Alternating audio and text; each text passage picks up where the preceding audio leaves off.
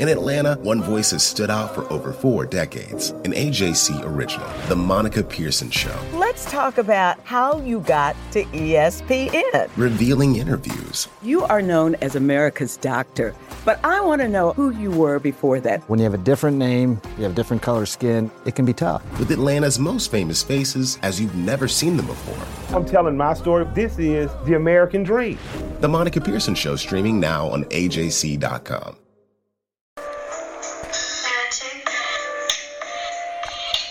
This is D. Orlando Ledbetter of the Atlanta Journal-Constitution, here with the 217th episode of the Bowtie Chronicles podcast.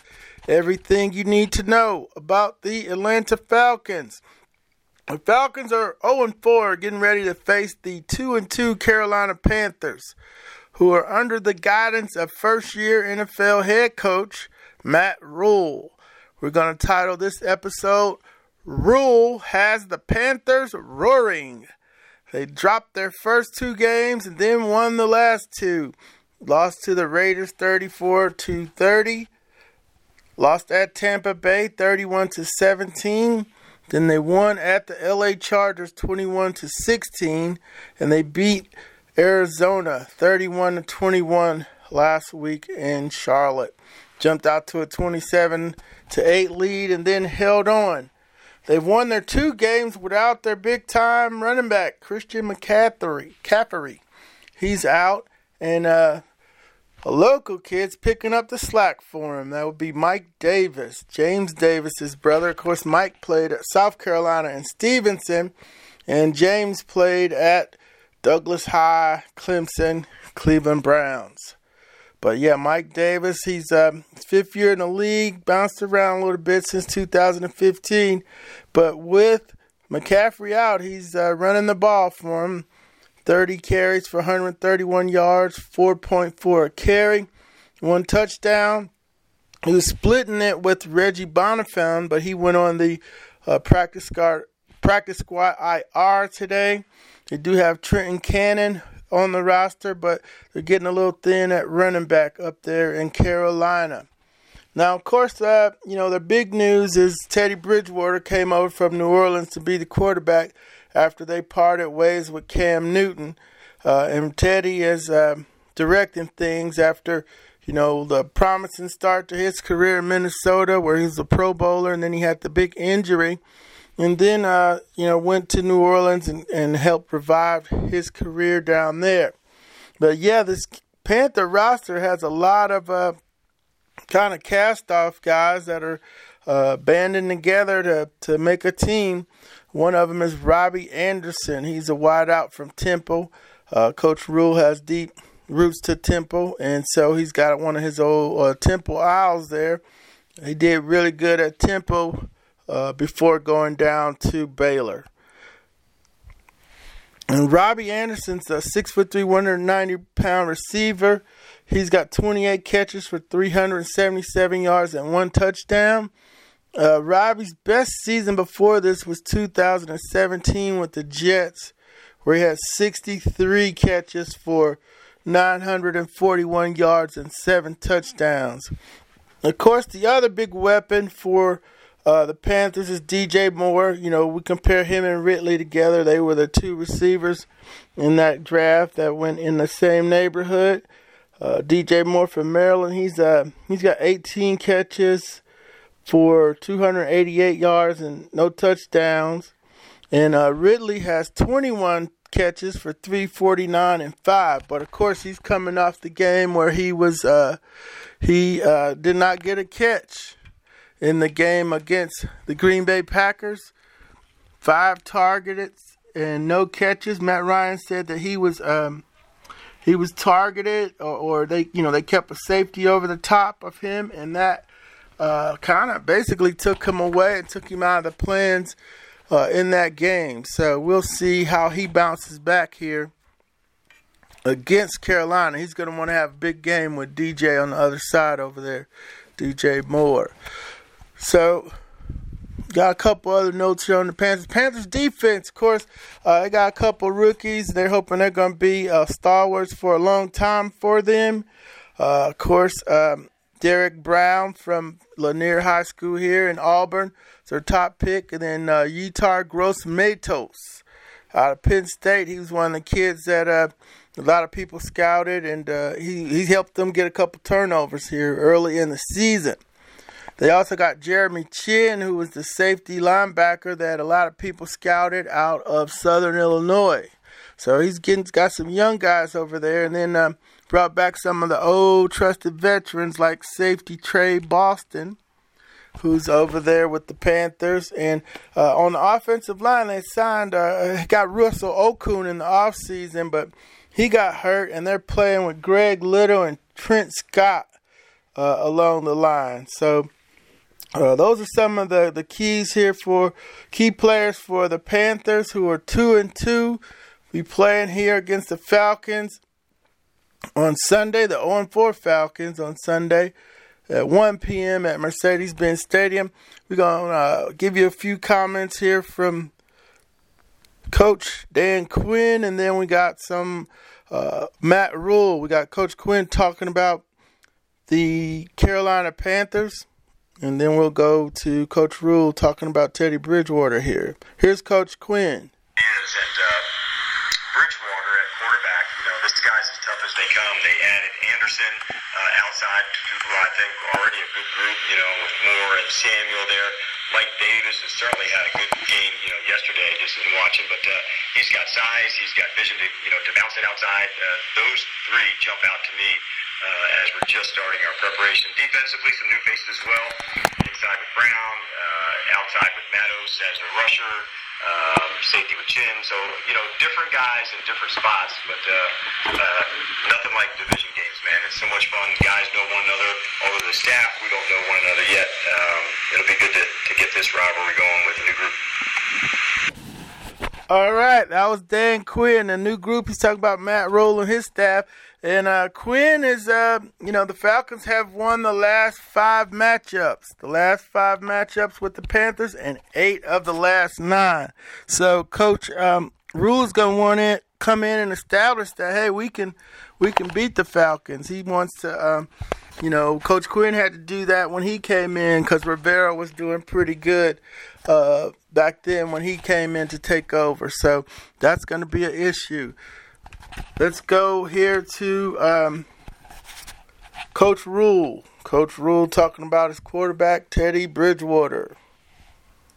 I think Teddy was, it doesn't really show up, but Teddy at the end of he had his own read at the end of the game last week that kind of kept the drive, gave us a chance to extend the drive. As we were talking about red zone this week, Teddy was sort of like, hey, I can run it. I'll be smart. I'm not going to take a huge hit, but I can run it. And, the 4th and 2, that great, just sort of drop back pass where they matched all the routes and he took off. I think the biggest thing about those is just you see the way the players respond to each other, and you only really see it when you see the TV copy, and I don't really have a chance to see the TV copy. But I came in this morning. One of the coaches had watched it and showed me a couple clips, and you see a receiver make a catch. You see the other receivers go up and just so excited for the guy, and then you see Teddy score that touchdown, and you see the guys go running up and celebrating together. I mean, that's really all we want as a team, and teams, they are excited for each other and they have energy for each other. So, I think Teddy's got a lot of confidence in himself. He has a lot of confidence in the guys around him. I do think, going back to Greg, I think Greg and Trent playing well last week against San Diego let Teddy know that he was going to have time, and I thought he played with real confidence. But I think guys are they're getting to know each other and they're trusting each other more and more every week. All right, Coach Matt Rhule there. Let's go over Teddy's numbers here. Teddy's 103 for 141, 1,147 yards, 4 touchdowns, 3 interceptions. He's hitting on 73% of his passes. And then his quarterback rating, 97.4 is his quarterback rating. So we finally got enough here where get the computer back up here, 2020. 4-game sample size. 4-game sample size. We got some numbers that actually mean something. The teams are starting to take shape. And we can at least compare where the Falcons and the Panthers are at so far here. And we're going to go through that right now. We get the statistical analysis of the Falcons and the Panthers together here. So we're looking for anything in the top 16. If you're not in the top 16, it's bad sailing. So the Falcons offense says that, hey, they're a top offense. They net passing, they're fifth, 294.3. Rushing, 101.8. That's not in the top 16. That's tied for 23rd. Offense overall is tied for 8th, 396 yards, and then points, 26.5. They're 14th. So, so then you want to go look at the Panthers defense and what they are doing. And we're going to slide over here. Panthers defense, they're giving up 25 points a game, 19th. 352 yards a game, 10th. Rushing yards, 125.3, 21. Opposing passing yards giving up 227. That's 7th. So then the whole balancer is turnover differential. Both teams are at +2, tied for 8th. So this looks like with the statistical cross analysis here that the Falcons should be able to run the ball here. 108 against the 21st. Well, you got the 23rd run offense against the 21st run defense. So that's really a kind of a wash. You got the 8th pass offense against the 7th pass defense. So this game will be a little closer than we think here for the offense. Okay, now for the other side, the Panthers with Teddy Bridgewater, they're 18th, 12th, 15th, and 8th. So 18th in game points, 12th in total offense, 15th in rushing yards, 116.3, net passing yards, 274. So now we look at the Falcons defense. That's going to be matchup Carolina based on the numbers, just because the Falcons are 31st, 10th, and 31st. So that means that Carolina's offense is going to be in a big advantage when they're on the field, whereas the Falcons' offense is going to be in a dogfight. So 34.5 points per game, 31st in the league. The giving up total offense 448.3 yards a game. Then rushing yards 106.8 yards a game. And then total passing yards a game 341.5. So they're doing nothing great, everything pretty bad. Stopping the run is 10th, but that's only because people don't bother running because they can, you can see, you saw the Packers came out and zipped right down the field through the air. The Falcons did put up a little fight on the goal line and got a stand in there. So Carolina's they're trying to run some of this college stuff, some read option. Mike Davis, get him going. They ran Teddy near the goal line last week on some read option stuff. So not a big pass team, but heck, they're going to probably try their chances with the Falcons because they're yielding so many yards. But granted, the Falcons have played Russell Wilson, Dak Prescott, Mitch Trubisky / Nick Foles, and then Aaron Rodgers. So, that's going to be a pretty bad look for your pass defense there. Whereas the Panthers have played the Raiders, Tom Brady, Derek Carr, Tom Brady. They got the Herbert kid in his rookie debut after Tyrod Taylor got hurt and they punctured his lung. And then they beat Kyler Murray. So the best, arguably, second best quarterback they face. they beat. So, yeah, it's a team playing hard, making a lot of mistakes. From what I gather, listen to the audio from Matt Rhule was courtesy of the Carolina Panthers video department. They televised his press conference on Monday. He spoke 23 minutes. Our conference was 12 minutes, but, they had to fly back today and get back in here early. But we haven't been going 23 minutes much of the year. We got to start getting more of our questions in here to get all the information out to the fans. But hey, that's it. That's our preview of the Carolina Panthers. There's gonna be some familiar faces, some new ones too. With Matt Rhule up there, Derek Brown on defense. Yatar Gross-Matos.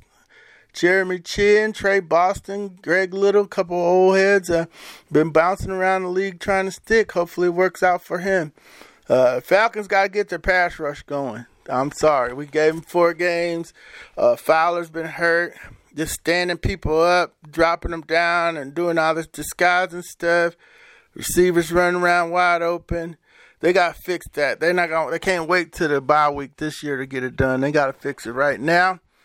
And if they don't, it's going to be a long season in ATL and for everybody. So, I'm not talking about who's going to get fired and who's not. But, there's some realities in this football-based business.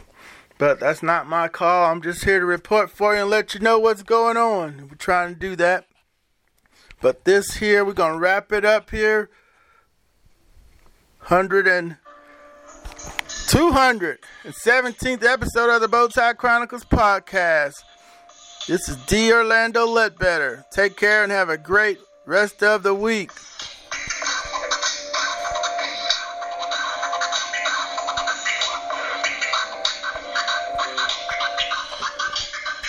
Music by DJ Magic.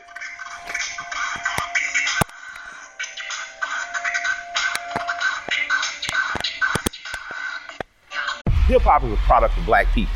It's a product of black song and celebration. The Atlanta Journal-Constitution presents hip-hop's most pulled elements are pulled from the South. A Southern hip-hop story. We always go back to that moment of the Source Awards. Everybody wants your rhythm, but they don't want your blues. The biggest names in hip-hop. Atlanta is still the mecca for hip-hop. 50 years. No one can deny one film. The power of the South now. The South got something to say. Streaming now at ajc.com/hiphop. The AJC's trusted veteran political voices, Greg Bluestein, Patricia Murphy, Tia Mitchell, and Bill Nygaard, are the essential source for Georgia politics. The Atlanta Journal-Constitution's Politically Georgia. Sign up for the newsletter, download the podcast, subscribe to the AJC.